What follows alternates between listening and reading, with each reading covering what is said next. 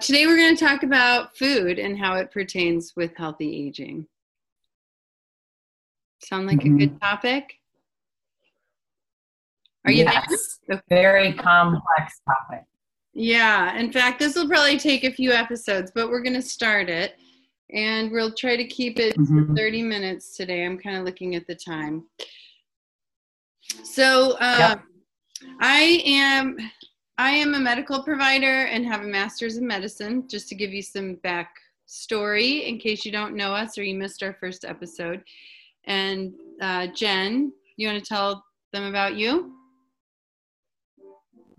I have a PhD in social science, sociology, and I'm a research administrator now. I've spent my career in research administration, basically. Great. So if you don't mind, I'll start. This is something I deal with on a regular basis. Probably not just about healthy aging and diet, but staying healthy. So I'm going to use a resource that I really like. This is a book a patient actually gave me. I think it reads backwards in the video, but it's The End of Alzheimer's, and the author is Dale Bredesen. He's a MD and a PhD in neuroscience. And thank you, Chloe. And he talks about how Alzheimer's is kind of a disease of lifestyle. There's certainly a genetic component, but it's a breakdown in our body's ability to detoxify, and how when that happens, there are all of these mechanisms that get set into motion that eventually cause memory loss and damage to the brain. Plaques are what build on the brain. And one of the most important parts of his protocol, I mean, it's complicated, but if we just look at the diet part, it's something he calls Keto Flex 312, 12-3. And the idea behind it is that too much sugar and too much food all the time makes it so that the body can't clean house. Your body's so busy processing sugars and foods that you never have time to go clean things up. The body's just too busy. There's a lot of inflammation. And so he suggests that everyone should stop eating 3 hours before they go to bed and not eat for at least 12 hours, maybe 16. Even doing a day or two of fasting is beneficial. And I looked up an interesting study that I thought we could talk about. There's this thing called autophagy, which is where your body goes and it cleans up its own debris. It's kind of akin to taking out the trash, right?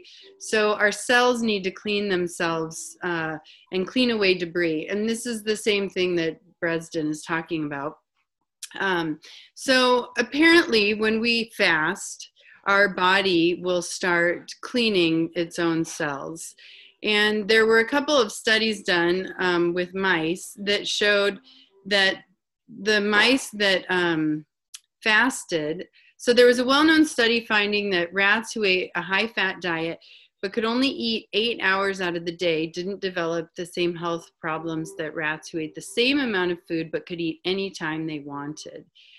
And then there was another study that they supervised where the mice would go without food twice a week. And they were about the same as the other mice, initially when they were really young, but as they aged, they studied their immune cells and they had more youthful immune systems. They recovered better from heart attacks. They were friskier and shinier and had healthier fur.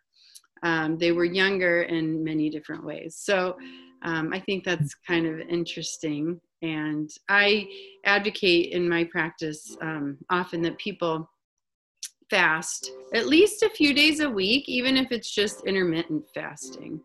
Mm-hmm. So do you want to say anything about that? Sorry, I kind of was going on and on. No, it's great. This is, Rachel is the one who introduced this idea of intermittent fasting to me a few years ago. And my only expertise in food is the fact that I've been eating my whole life, just like everybody else. Like I have no expertise in food. I read about food. I find it interesting. as a cultural practice, as a social practice. I find it interesting that,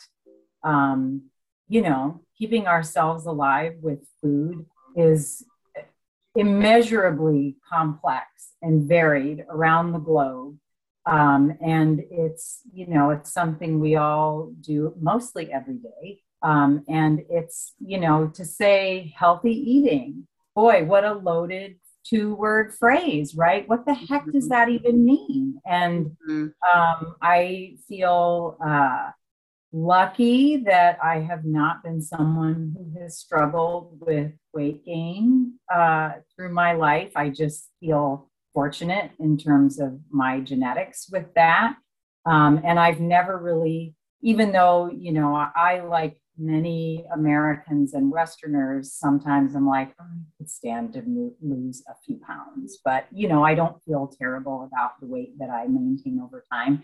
But when Rachel introduced the idea of intermittent fasting to me and recommended a couple of things to read, and I looked into it and I did spend some time researching it, and it was like, I've never really dieted in my life ever. I've been pretty fortunate to be able to eat pretty much what I want. I mean, I try not to eat too much junk. I try to eat whole foods and vegetables and stuff, but I've never had to really dedicate a lot of time and energy to dieting. But I was like, oh, this is a practice that even I could do without, like I could get used to restricting my eating window. And it was fascinating to me that the time that you eat can make a difference beyond the amount of calories you put into your body. Like the same amount of food stretched out over a 20 or, maybe a 16-hour period, if you condense that same amount of food into a smaller window,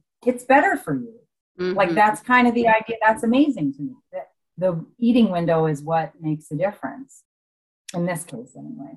So it's kind of interesting that we find that so fascinating, because if you really think about it, we have only had grocery stores and abundant food for maybe the last 200 years.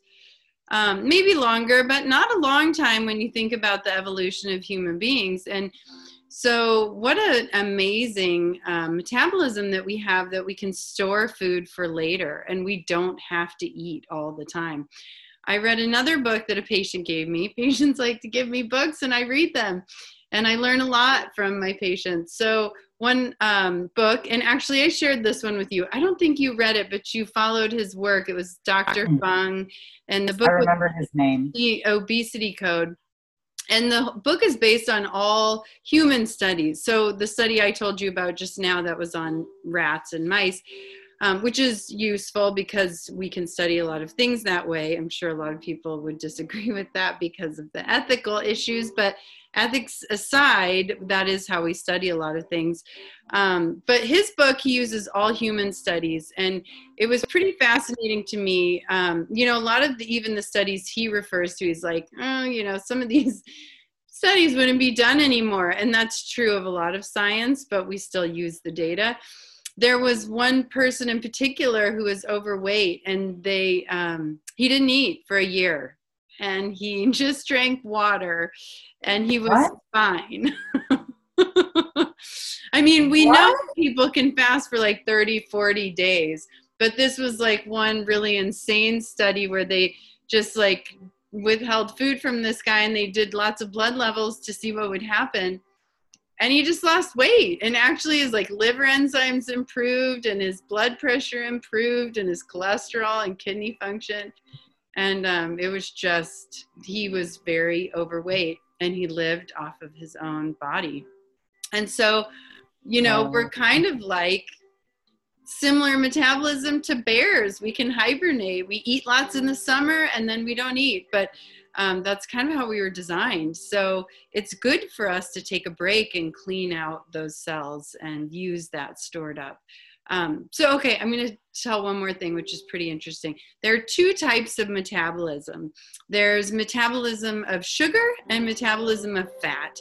And we never do both at the same time. And it's kind of like, you're always going to choose one first, and it doesn't vary. It's always the same one. You always metabolize sugar first. And interestingly, there's the food that we put in our bodies, which would be, a cookie or bread. And I think some people don't realize that bread, pasta, grains, potatoes, that's all sugar. I have a lot of people say, oh, I don't eat any sugar, but they eat lots and lots of carbohydrates. Same thing. Anyway, there's the kind that we eat, and then there's and then there's the kind that we store in our liver. So we store sugar in our livers, and it's one of the reasons the liver is so important. I mean, obviously the liver is important, but in diabetes and chronic disease.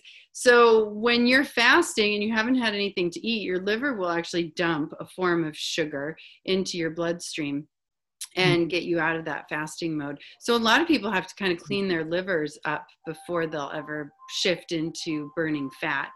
And so, ketogenic diets are like 20 grams of carbs a day, and then you'll burn fat all the time. So when you run out of sugar, your body will burn fat, and then you make ketones, and ketones are the fuel that's made, and it's very, very clean for your brain, and it actually cleans up plaques in Alzheimer's. So sorry, I don't want to take over the whole thing. No, this is fascinating. This is really interesting, and I'll feel free to ask questions. So you bring this up. We're interested in healthy aging, and so fasting can be used as a support for aging in a healthy way, like putting these pieces together. It can actually help with memory loss and, that brain fog. Fasting can clear that up.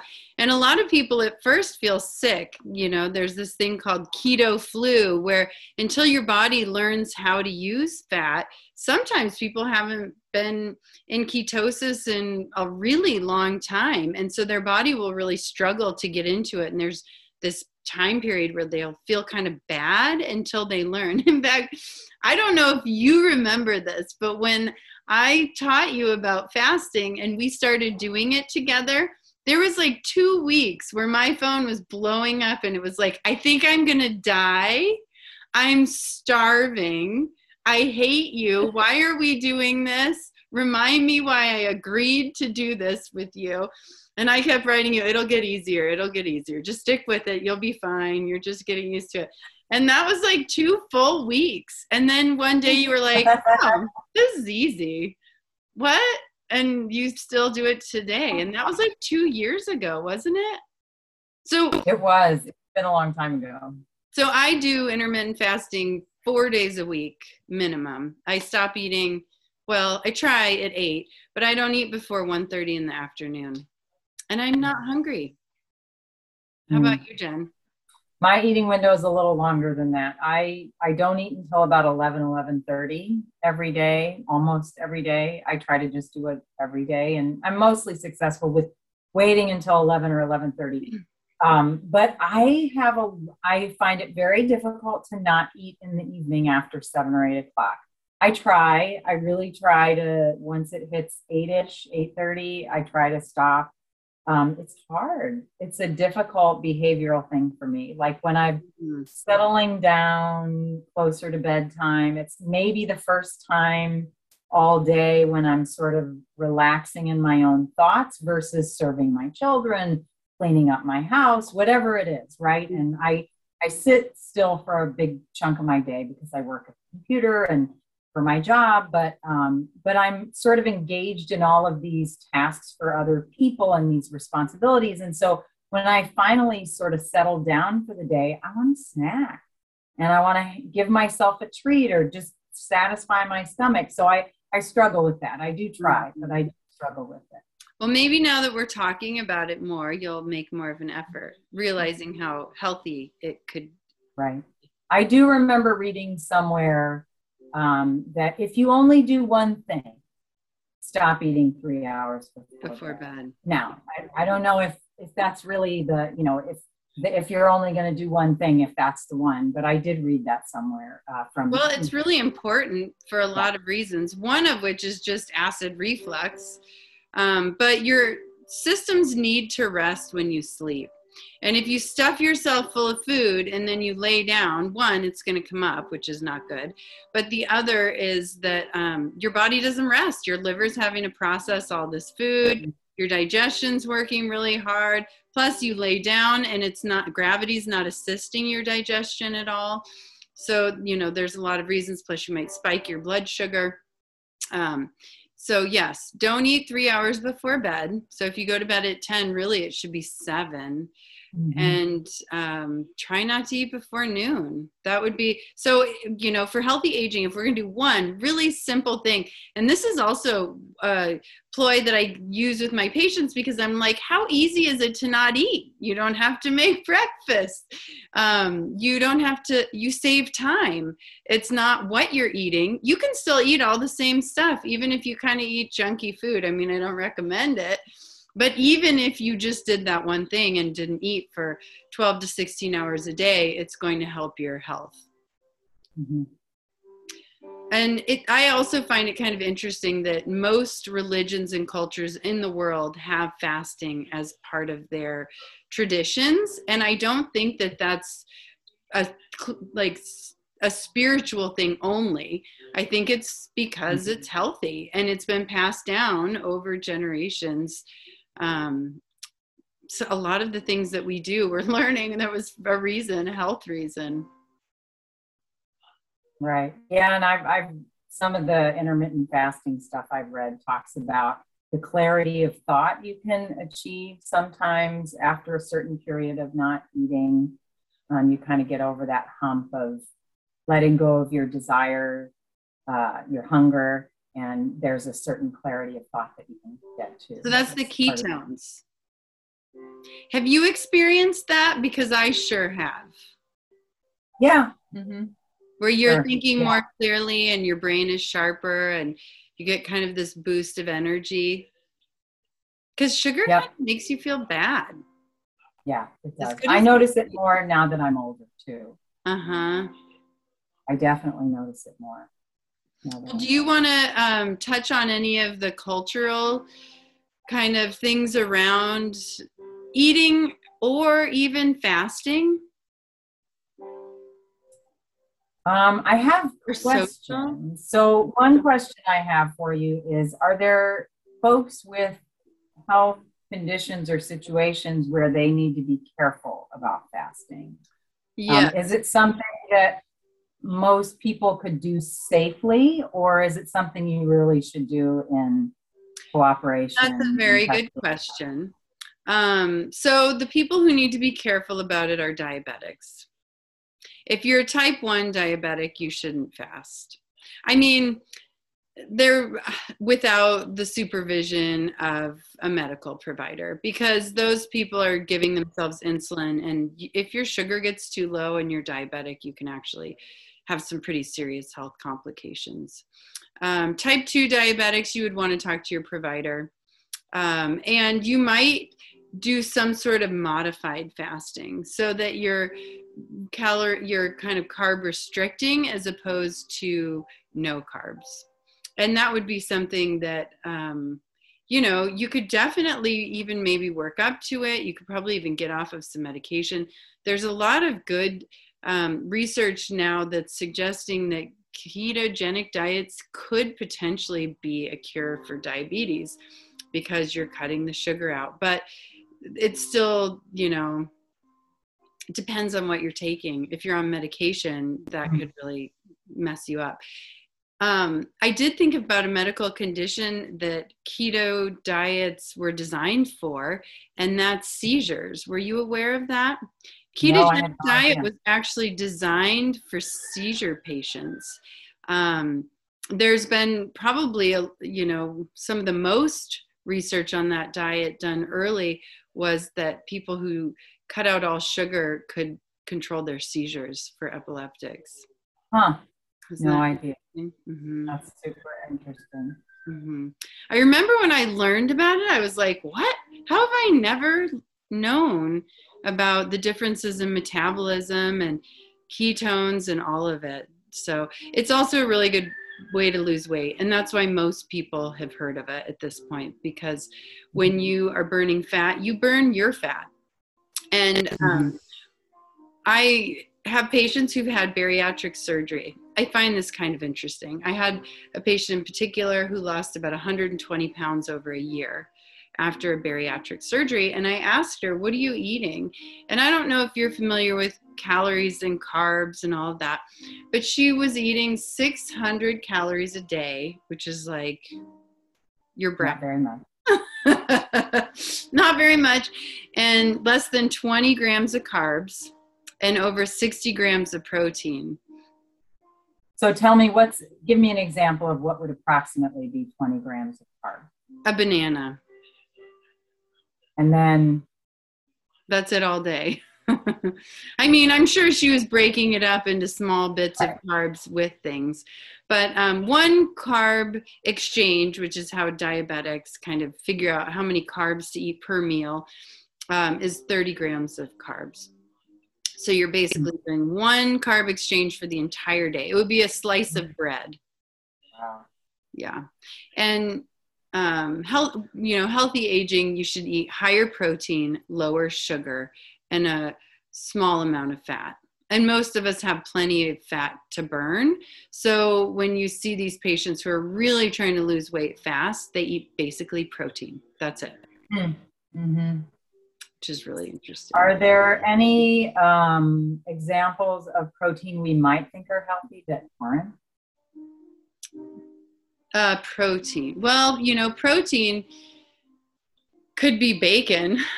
I mean, that's fat too, right? More fat, right, than protein? Uh-huh.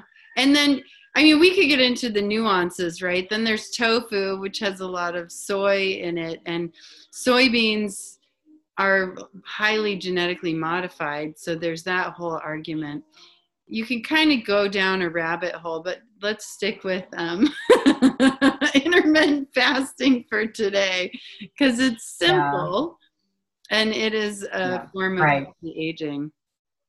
I would say, what I tell people, and this will kind of be my general rule of thumb, and pretty much everybody can stick to this, 1,000 calories a day, at least, or minimum, right around there, 1,200. It depends on how much you eat.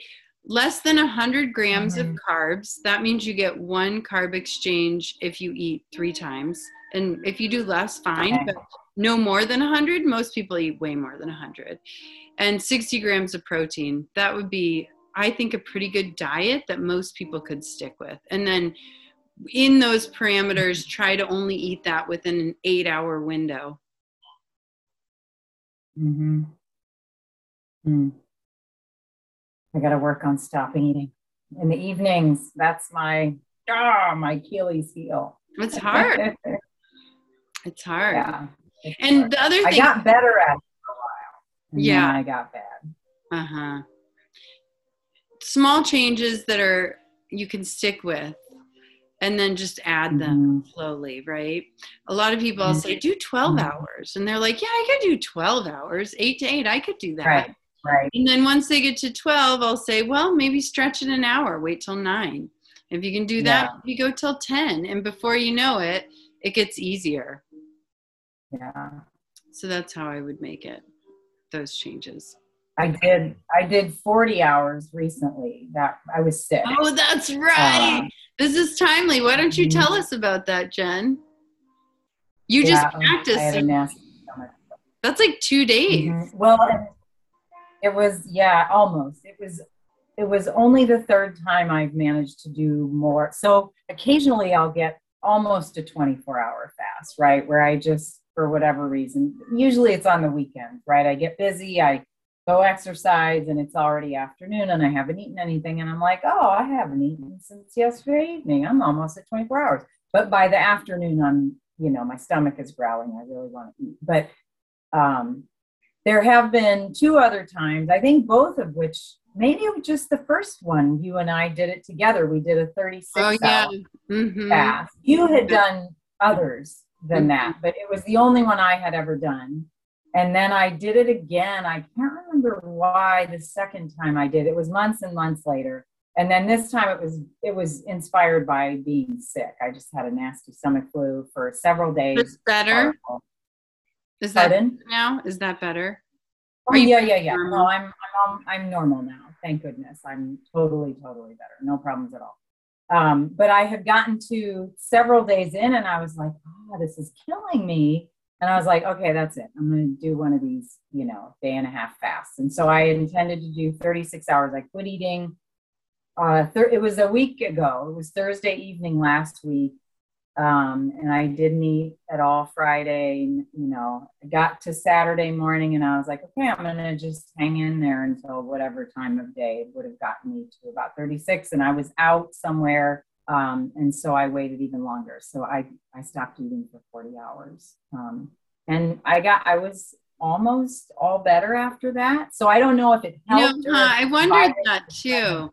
winding down anyway, and it was just sort of coincidence. Could be either. But I was better after that. I wondered about that actually. I was a little loopy by hour 40. I was kind of, I was with a couple of girlfriends Oh. and I was like, I'm just, stream of consciousness here. I haven't eaten. And so just try to disregard what I say right now. Yeah, I think I told you I went skiing with some friends and it was like backcountry. So we were hiking and I intended to eat lunch before, but I ran out of time. So when we started the hike, I was like, just so you know, I haven't eaten anything today. And they were all like, what? And I was like, well, I do that frequently, but Right. it was pretty late. I didn't eat until maybe 5 p.m. and we probably hiked, I don't know, 2,000 uphill feet skiing or something. And I was fine. It's kind of Yeah. awesome, to be able to get your Mhm. metabolism to be more flexible. It's Yeah. really helpful. So, well, Jen, it's been about, if you can believe it, 30 minutes. I know, super interesting. So, Yeah, thanks for this topic idea because it's very interesting, I think. I think that there's a lot more to do with this, but this was just kind Mhm. of the tip of the iceberg. Yeah, And I think just even touching on how it doesn't have to be hard and it's really useful. I picked a couple studies to just prove the point, but there's so many out there.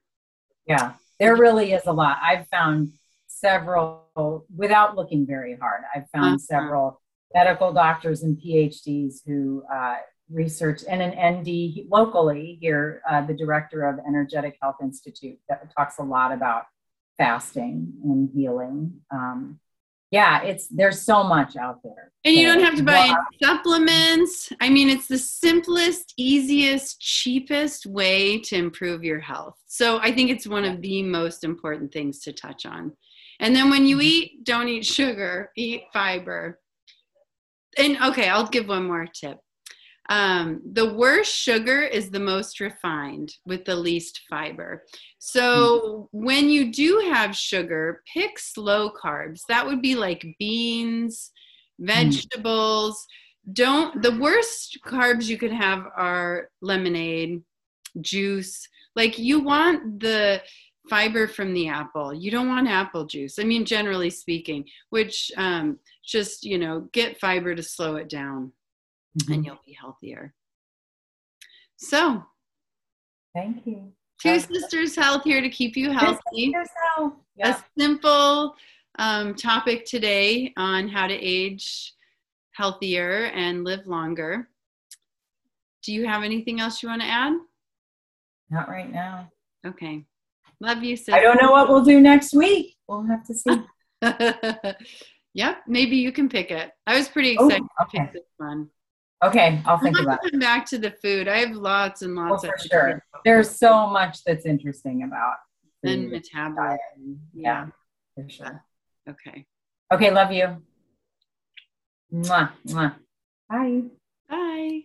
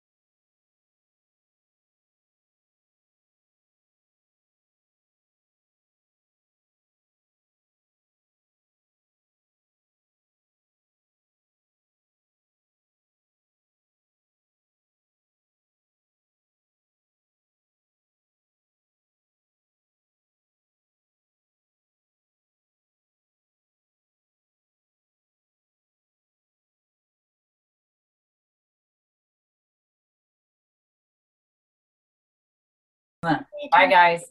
Bye. I've been trying to pay